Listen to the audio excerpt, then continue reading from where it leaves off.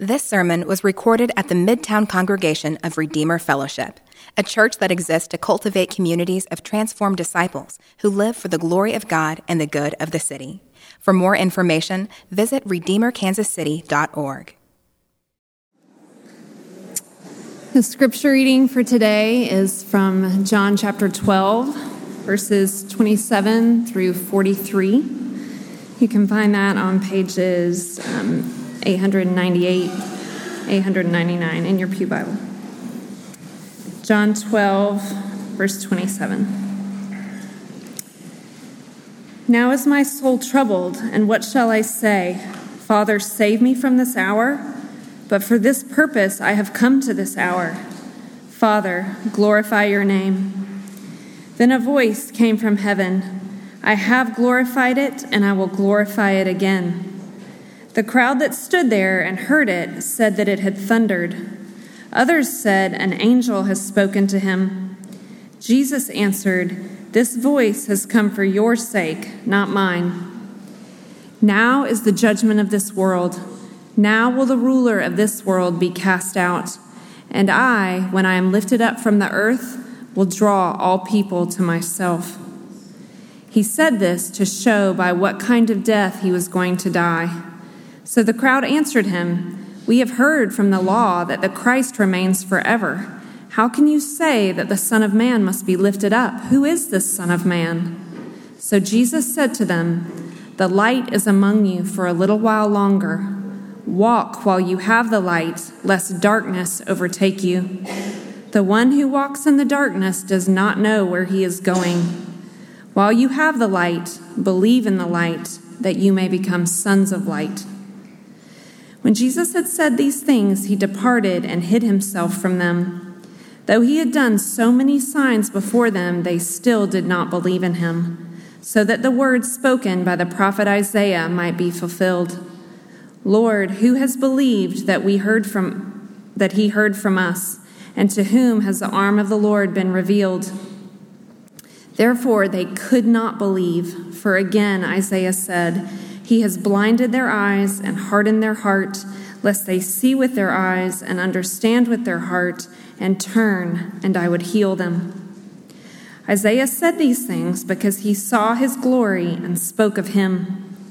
Nevertheless, many, even of the authorities, believed in him, but for fear of the Pharisees they did not confess it, so that they would not be put out of the synagogue, for they loved the glory that comes from man more than the glory that comes from God. Good morning. Hey, my name is Ricky. I'm one of the pastors here. Glad you're with us this morning. If you're new, I'm excited you're with us as well. Hey, on your way in, you got this handout. We talked about this last week, but as a reminder, we wanted to pass it out one more time. And if you missed last week, it's about Church Center. Church Center is basically the new way we're going to be communicating here at Redeemer.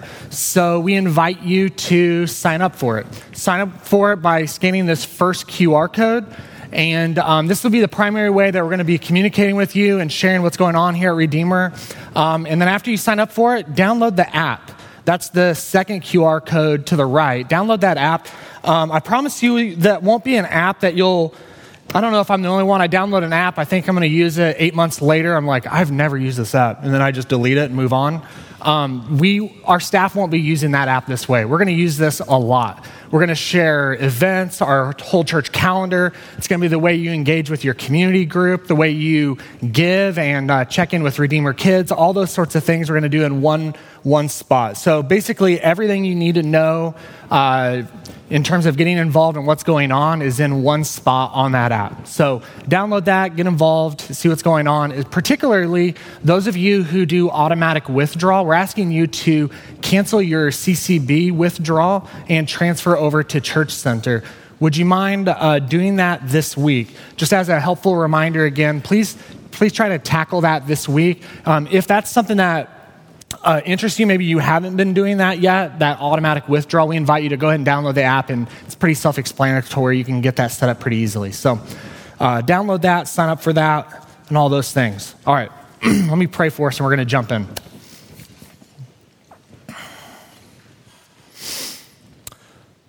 Father, Jesus, we come before you. We come before you this morning because you're big enough, you're worthy enough, you're glorious enough, you are immeasurably worth it. You counted your life worth it to lay down your life for us, and you are immeasurably worth a life of pursuit. You are worth all of our efforts. So God, this morning, would you show that to us? Would you show us the value and the beauty of who you are? Would you reveal it to us? This isn't information that I'm asking for. I'm praying that you would open the eyes of our hearts and our affections and our desires, that we would see your immeasurable worth this morning. Would you give us that kind of sight this morning? I ask in your name. Amen. Okay, so hey, next week we're going to begin a new series. We're going to jump into the Sermon on the Mount. And what I want to do this morning, as I was thinking about the week before we jump into the Sermon on the Mount, what I would love to do with this sermon is sort of grease the wheels. What I want to do is kind of like help us step into next week and this fall well, because we're actually going to camp out in the Sermon on the Mount all through this next fall. And as I've been kind of like anticipating us jumping into the Sermon on the Mount and all the things that would entail, I've been kind of anticipating something. I've been anticipating something happening that's going to happen to every single one of us at some point this fall. I'm just thinking this is going to happen to all of us in this room. As we're walking through Jesus' most powerful sermon, his detailed instructions of how his kingdom works and what it means to pursue his kingdom, as we gather month after month and this fall and hear Jesus telling us what his kingdom is like, giving us instructions on our sex lives, giving us instructions on addressing like the anger problems that we have, how we use our tongues, how we handle our money, how we respond to criticism, how we carry anxiety, all the things that we do for the praise of other people, right? So that people will like us, or all those kinds of things. All of these things that, like we all struggle with. Like, we're going to jump into all of them and so much more. Things that every one of us struggles with. I wonder how many times we're going to be pressed.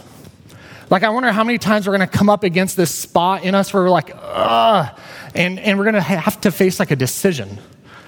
Like, Jesus' words aren't coming neutral. We'll be faced with a decision, and it'll be more than a decision to like agree with it.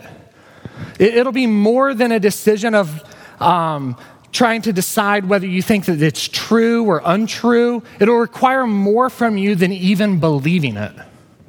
I think, I'm not sure if the biggest decision in front of us as we walk through the Sermon on the Mount will be whether you agree with Jesus' words or not. I actually think the most difficult part will be the question of whether his words are weighty enough, or like big enough, or beautiful enough, or like significant enough to orient all the other things going on in your life around them. Like, I think it'll be that kind of a decision. So here's what I'm kind of curious about.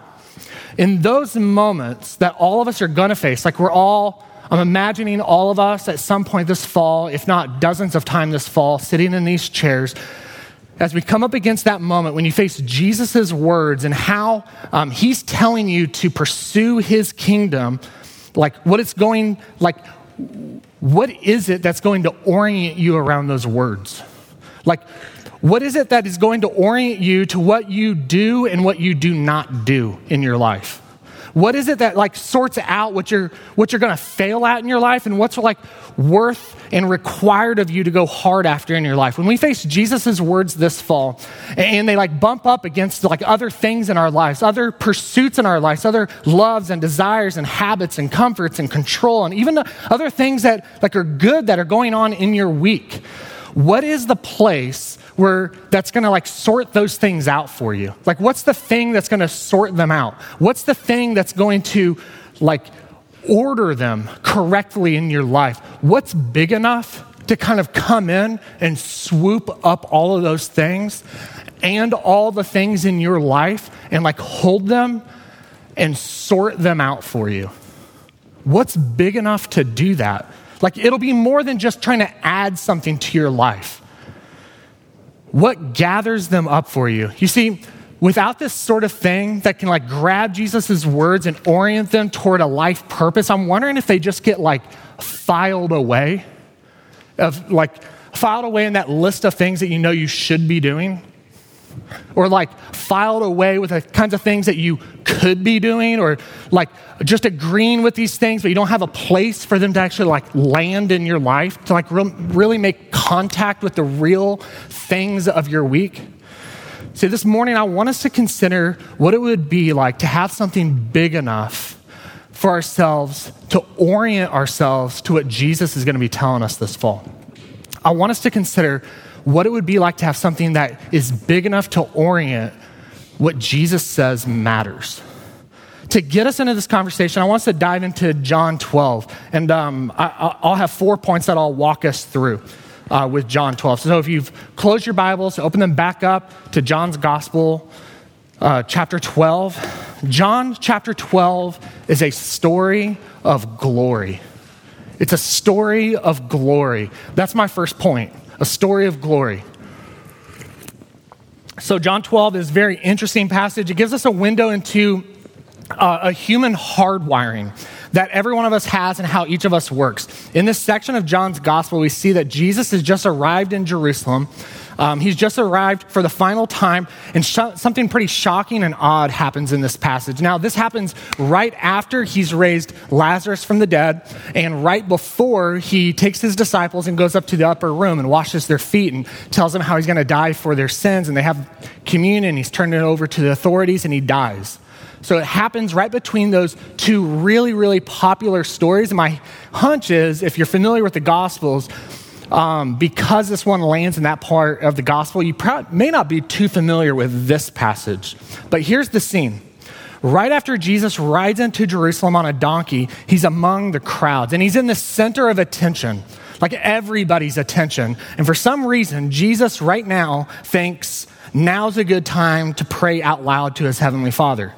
And he prays out loud and he says, "Father, glorify your name." And immediately we read a response booms out. Then a voice from heaven came, "I have glorified it, and I will glorify it again." Shocking. People think it's thunder. People think it's an angel. This voice from heaven, it's recorded only a couple of times happening in Jesus' ministry. Crazy scenario. Put yourself in this scene. Like, when was the last time you observed somebody praying for something from God and then just like audible voice from heaven booms down from heaven? Like, pretty crazy scenario. And we might be like tempted in this moment to go, golly, if you ever needed a sign that you're standing in the presence of God, man, if I experienced that, obviously my day would change. My whole life would be changed, right? Like, we might be tempted to think, man, the crowd would be just dumbfounded by the presence and power of God. People just standing around that didn't even know what was going on. People just walking by would instantly be changed and permanent followers of Jesus in this scenario, right? Not exactly. Not exactly. John tells us something quite shocking. Look at verse 37. Though he had done so many signs before them, they still did not believe him. So here we have people who are following Jesus around. They're listening to his teachings. They're seeing all these miraculous signs. They're seeing him heal, give sight to the blind, raise the dead. There are people there that saw him raise Lazarus from the dead. Now they hear God audibly speak from heaven to Jesus, and they still do not believe. Yeah, some of them didn't believe, but it gets worse. It gets worse. John tells us that there were others who actually did believe in Jesus, yet they wouldn't follow him. Look at verse 42. Many, even of the authorities, so he's saying there's many people. Beyond that, there's even authorities, people in power of higher ranking people who believed in Jesus, but for fear of the Pharisees, they did not confess it. All right, let's review. So they followed him around. They've listened to his teachings. They saw all these otherworldly miracles that Jesus is performing along the way. They heard God's audible voice from heaven speaking to Jesus, and they even believed in what he said. They even believed in all the words that he taught. But none of this was going to be enough for them to actually step out and follow him. None of this would be enough to tip the scales of a life devoted to following him. How come? How come? What was so important that they could look straight into the face of the Son of God and turn away? John says it was for fear of the Pharisees. See, these so-called authorities of the Jewish community had the power to, as bouncers, to bounce you out of the synagogue, it says. They had that kind of power to bump people out of the synagogue. So getting kicked out of the synagogue wasn't just like a little thing. Like the synagogue actually was the place of where their jobs were tied to it. Their reputations were tied to synagogue life. So getting kicked out of the synagogue would have been seen as unthinkable. It would have been a death sentence for their job, their reputations, their income, their position. It's not a small thing to consider. And I've been trying to wrap my mind around trying to get us to feel that, because there really isn't a comparison in our culture or anything. I'm trying to think, man, I didn't get kicked out of my neighborhood when I followed Jesus. I didn't get kicked out of my school. Think about the Amish community, right?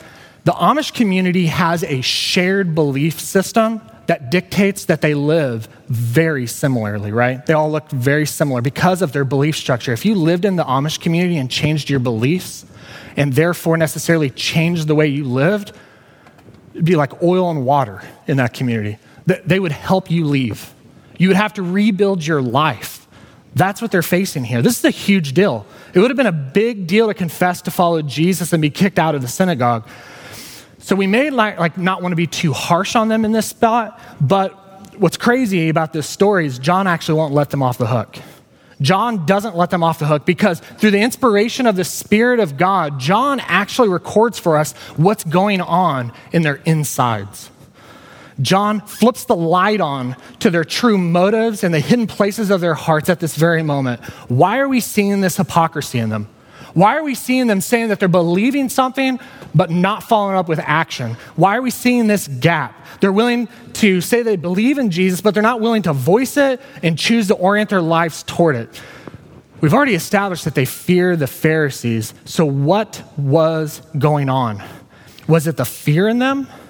Yeah. It was, at a surface level. At a first glance, it was fear. But if you go a little deeper, it was really about something they loved. It was something they loved. Look at verse 43. 43 tells us they loved the glory that comes from man more than the glory that comes from God. Glory. They loved it. They loved glory. They wanted it. They craved it. Their drive was for man's glory, and it was so powerful that it blinded them to the glory that was standing in front of them, the Son of God himself. Every one of us are glory chasers. That takes me to my second point. All of us love glory. That's my second point. With a brief comment on what's going on in these people's hearts, John is actually letting us know something about our humanness, like what makes us tick, what's inside of us. We all love glory. God created us to look for it and to love it. And when we find it, we pursue it. Every one of us loves glory. Now, take note here. You guys heard this whole section of scripture read aloud. Let's take stock. Everyone in this scene, including Jesus himself, the Son of God, is pursuing something. And that something is glory. Jesus wants his life to matter for the glory of God. The Father says he's going to ensure that he gets glory. The crowd is gathering around Jesus, hoping to see another display of his glory. The Pharisees are lording their glory over others, and some people are trying with all their might to hold on to what little glory they have. It's everywhere. What is going on with glory? What is glory? When the New Testament talks about glory, it's speaking about the worth or the value of something. It's talking about its intrinsic worth. Or another way to think about this is when you hear the word glory, think about weight. Think about the weight of something in your life. Or another way to think about it is its significance, and it's dense, and it's powerful, it's solid, it's weight. Think about a bowling ball and a tennis ball getting tossed into a waterbed. What moves to what? What moves to what? The tennis ball moves to wherever the bowling ball is landed because the bowling ball has more glory. The reason why God acted and created the world was to display his own glory, his own worth, his value, so his creatures could take it in, so we could observe it, so we could experience it, so that we could actually make sense out of it and rejoice and enjoy the immeasurable worth and weightiness of their creator. It's what we were wired to pursue, to look for, to value in. It's what we want. We are moved by him. This is what we mean when we say as a church that we live for the glory of our God in our mission statement. Our mission statement is we exist to cultivate communities of transformed disciples. But why? What sorts that out for us? Why is that a singular passion for us? Why do we do that? The second part of our mission statement, because we live for the glory of God. We want him to be seen as weighty and significant and powerful and the most significant, most beautiful thing in our lives. And we want others to be changed by him, to see that as well. It orients everything we do as a church. Why do we say that? Why do we want that? Why do we pursue this? What's our motivation factor? Why do we value the glory of God? The deepest reason our church values the glory of God is because God values and lives for the glory of God. We are passionate about God's glory because God is passionate about God's glory. The Bible presents us with a God who glorifies in himself. He doesn't share it with anybody. He glorifies just in himself. Don't miss the emphasis on God's own commitment to his own glorification. The text doesn't just say that Jesus prayed for God to glorify God. Jesus says, Father, glorify your name. It also tells us that God the Father responds and says, I have and I will. I have and I will. The Father himself says in verse 28, I have glorified my name and I will glorify it again. God glorifies God. God lives for the glory of God, and made in his image, we're hardwired for his own glory. We're hardwired to pursue and live for glory, for something bigger than ourselves, and if not for his glory, for another glory. You see, we are glory junkies as people. We can't get enough of it, and we have to have it. We love it. It's why you watch the slam dunk competition. It's why you watch home run derby. It's why you watch the Great British Baking Show when they make the 7-layered triple chocolate mousse, whatever, and then they win. You love that. You love Iron Chef where they take, ingredients you've never seen before to make a dish you've never heard of, to make something that you can't even afford to try yourself. You love it when they do those kinds of things. It's why I drove last summer across the country to look across a mountain range, and why I'll do it again. It's why I've woken up on many occasions, my kids, before the sun rises, early morning, and we drive in the country and find a good spot and watch the sunrise. What motivates us to those sorts of things? You're hardwired by your Creator for a glory orientation. It's inescapable. It's literally created into our genes. So let me ask you, when you experience something that's glorious in your life, does it leave you the same? What does it do to your insides? Does it leave you where you're at? No, it does something to us. It makes us want to chase that experience of being in the presence of something grander. It right sizes us. It makes us want to be drawn up to something that engages our imaginations of what we could be. It draws us into something that's bigger, that matters, and we want that feeling to last. And Paul says that's how God created us.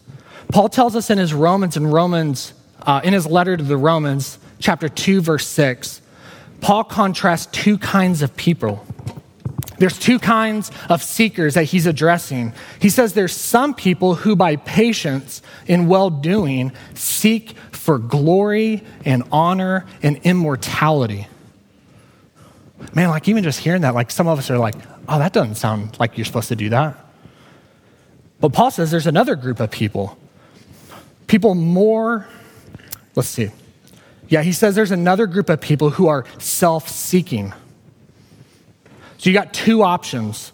There's those who seek to be more glorious and immortal, or you can be self-glorifying. To the first group of people, Paul tells us that God will give eternal life. And for the second group of people, there will be wrath and fury. You catch that? Like God doesn't oppose glory seeking. He actually commends it.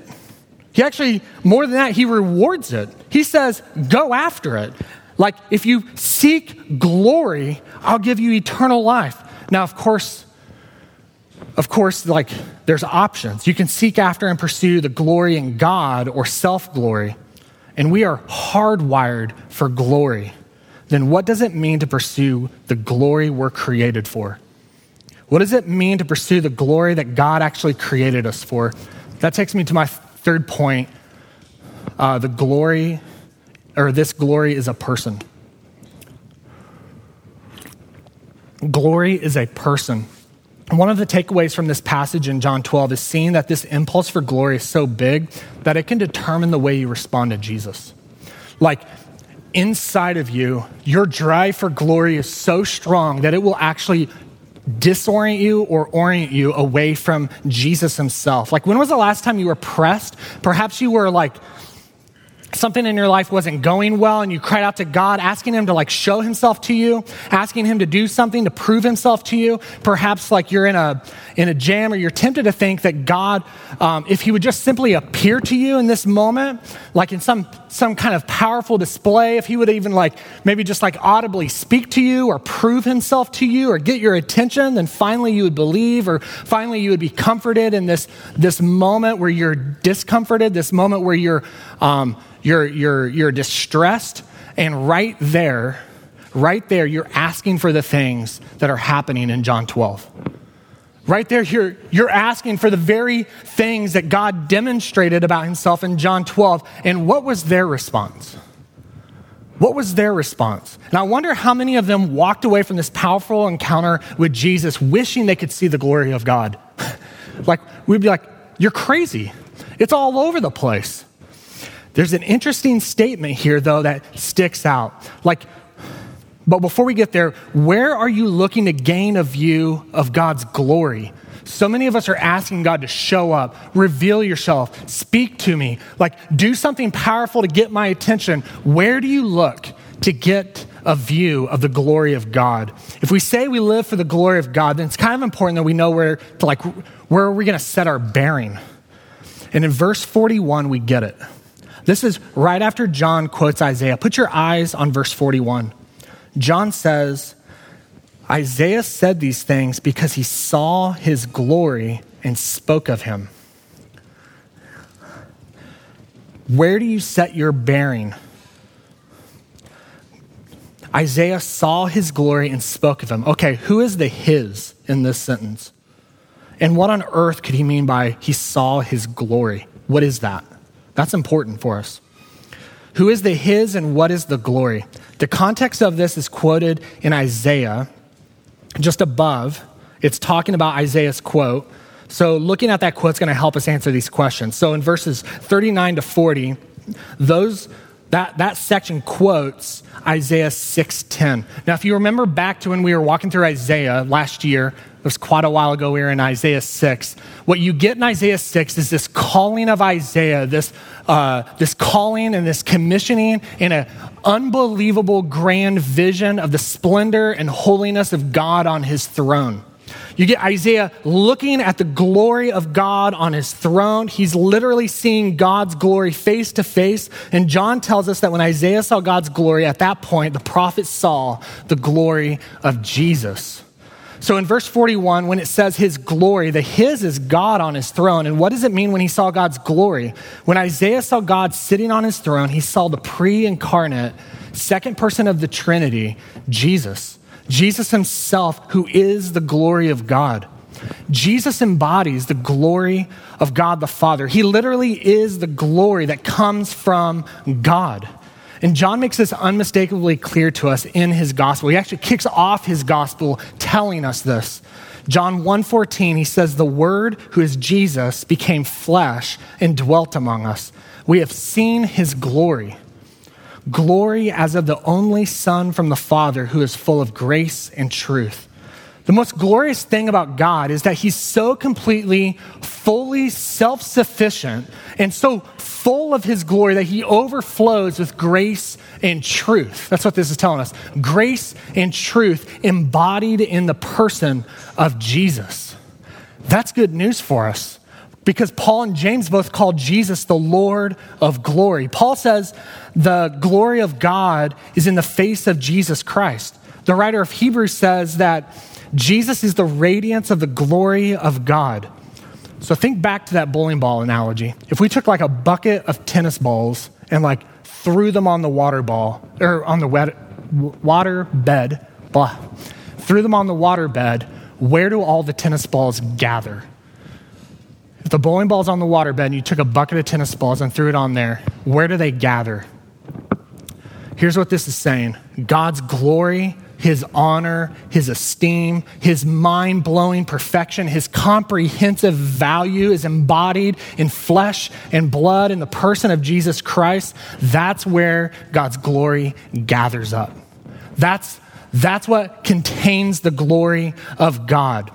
Now, to live for and to pursue and to chase after and love this glory of God means to love Jesus, to pursue him, to be gathered up in pursuing Jesus. But this kind of glory, this Jesus demands a pursuit, right? It demands being gathered up into it. The glory in Jesus then is to see him as weighty. It means being gathered to him. This glory demands a pursuit. That's my final point here. This glory demands our pursuit. And it works like this. It's pretty simple. To love God is to pursue glory. If we love the glory that comes from God, who is Jesus, then that must translate into a lifelong, passionate, committed, ambitious pursuit of him. A passionate, lifelong, committed pursuit of him. See, God's love is always seen in action. Always. John 3:16 says, God so loved the world that he sent his only son. Pursuit, action. If I say to my wife, I love you, man, I just love you. And every single day I've reminded her, hey, I love you. But like she never experienced experienced my love in action. She never experienced that in like how I came alongside her and showed my love to her. If my love never had any display or any action in my life, but every day she heard it, what do you think the temperature of my house would be? Right? Athletes spend their entire lives training and working and disciplining themselves for 10 seconds of glory in a race. Like an artist spends half their life perfecting a craft. A cook puts hours and hours in obscurity working not for the same generic dish, but to create something that's an experience that makes somebody wow. The shopper who passes good deals for the best deal, right? Like you find it everywhere. It's everywhere in our lives. What we are like, that we're not wired to pursue glory in like a haphazard fashion. We're not wired to pursue glory in a messy way. We're actually meant to pursue a unified, singular glory.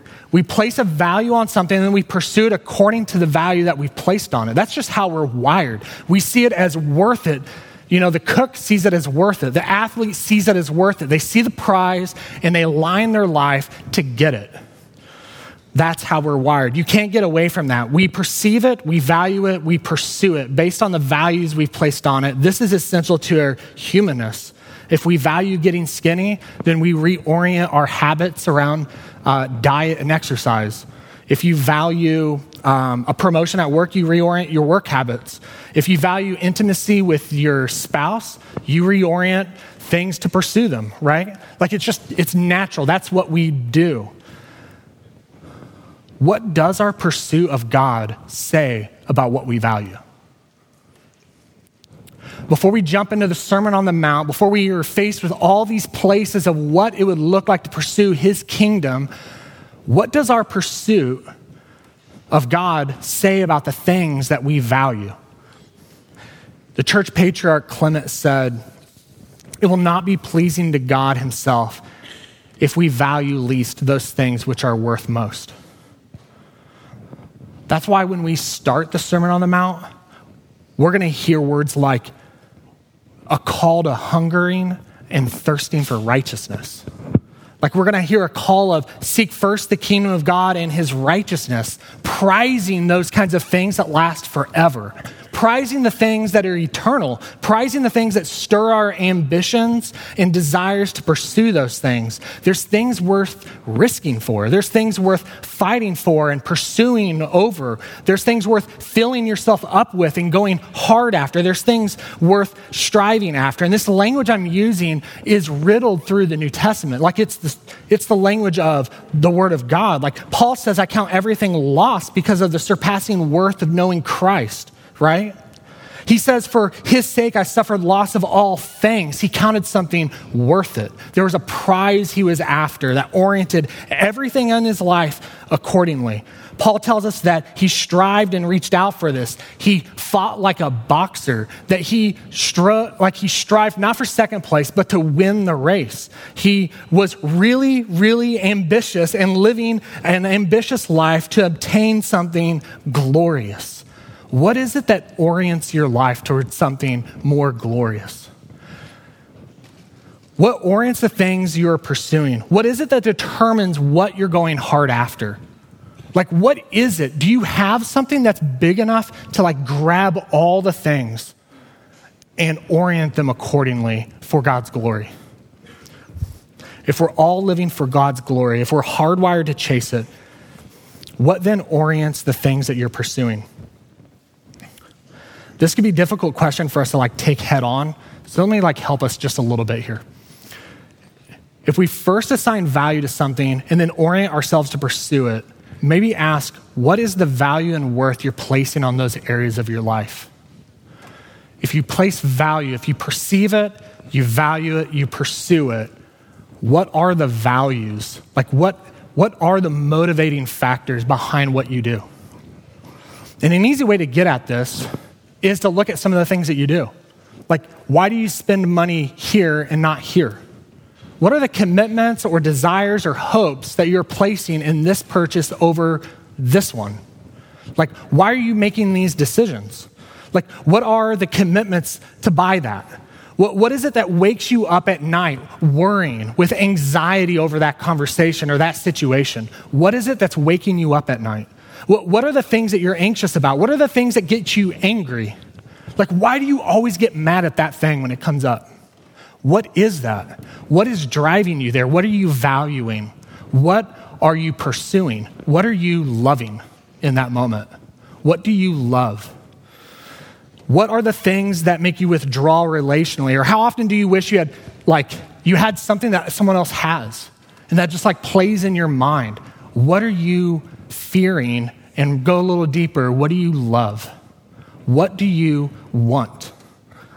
Man, we keep going this over and over and over, but these are the kinds of questions we're going to face all throughout this fall. All of this stuff gets addressed through the Sermon on the Mount. And as we step into these waters together, when Jesus, who is the glory of God, speaks to us about all of these things, what value will you place on orienting your life to his words and trusting him? Because all of us are going to get bumped up against. All of us are going to get pressed on things. The question is my own comfort, my own control, my own values, my own pursuit, or the values of the kingdom and his glory? What will win the day? What's going to win the day? Whose glory are you living for? Whose glory are you pursuing? Who is the heavyweight in your life? Who wins? Your own comfort, control, situation, all those things. Because when we talk about the glory of God, it can still feel up there. So this fall, we're going to kind of bring it down and ask, like, what does it look like to actually orient ourselves to those things? And even right now, as we close, that question of what do I value? Like, do I pursue the glory of God? Even still, it feels up there. Like, what does that mean? What does that look like? How do I actually get my arms around that? What's amazing about God is he didn't leave it up there. Like, he didn't leave it up to question. He didn't leave it unclear. Like, he didn't leave it somewhere out there that you have to figure out. Like, think of this. The God of glory didn't wait for you to move toward him. He moved toward you. God wrapped himself in flesh and blood and came in the person and work of Jesus so that you could experience his love and joy in pursuing him. That you could actually reorient your life around what he says is glorious, what he says is valuable. See, Jesus says, Father, glorify your name. God the Father's response was twofold. I have glorified it. In essence, saying, I've been glorified by the fact that you, Jesus, came and counted it worth it to lay down your life, living a perfect life, wrapping yourself in flesh, to live among humanity, to show us the way. He was glorified in that. And then God says, I'm going to glorify my name again. He's speaking then of the atoning death of Jesus. And we know this because Jesus explains it in the following verses. Jesus says, I'm going to be lifted up, which means I'm going to die on a cross in order to draw all people to myself. And in case you're unclear there, John wants to clear things up really clear for us. John follows that up by saying, he said this to show what kind of death he was going to die. So what does this mean for us to live for the glory of God? It means to prize Jesus. He didn't stay at a distance from us. He saw you as worth it. And he actually wanted to meet that drive, that hunger that you have, that thirst that you have for something bigger than yourself. And in his grace, he came and said, I'm it. Like, I'll live a perfect life to show you the kind of life I require. And then knowing you can never live that, knowing that you can never meet the requirement that he put on us, he died a shameful death to cover your sins so that you could be brought back into relationship with him, so that your pursuit could actually have an experience of obtaining the prize, which kicks off a life of orienting your life around him, valuing his things, valuing his words, valuing a pursuit that's worthy of pursuing, valuing a life worthy of pursuing him. Man, and that's what we celebrate when we take communion. When we take communion, we say, God, you didn't leave things on the table. You actually came all the way and emptied yourself for us. And our response to that is like, we honor you, we trust you, we put our hope in you alone. We cannot earn this. And now kicks off a life where I now empty myself for you. Like, Jesus invites us to trust him by saying, pick up your cross now and come pursue me. Lay down your life and I'll give you everything you've wanted, everything you've desired in myself. And that's what we celebrate in communion. That's what we, and celebrate's the right word. We celebrate this. We put our joy in this. We put our hope in this. So if that's you, if you see that as your only hope, come and take communion. If you don't see that as your only hope, if you don't glory in the work of Jesus, then we invite you to stay in your seat and ask God what it would look like for you to do that. We have prayers in your seat backs that you could ask of God, prayers that you could work through to ask God what it would look like for you to see his glory in Jesus. Pray those prayers during this time. But for those of us who are taking communion, I'm going to pray for us, then we're going to come and celebrate it.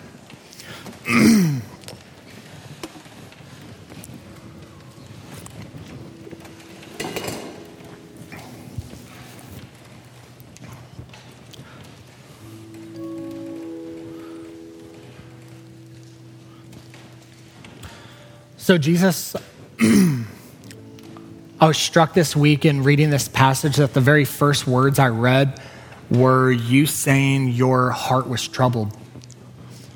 Like when you looked to the coming days and you saw the cross and what it would cost you, you were troubled.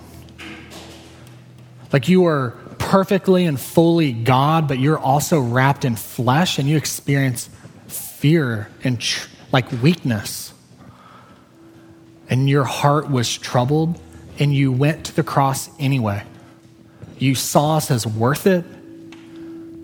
You glorified the Father and went all the way for us so that when we look at the cross, our hearts aren't troubled. Our hearts are made full.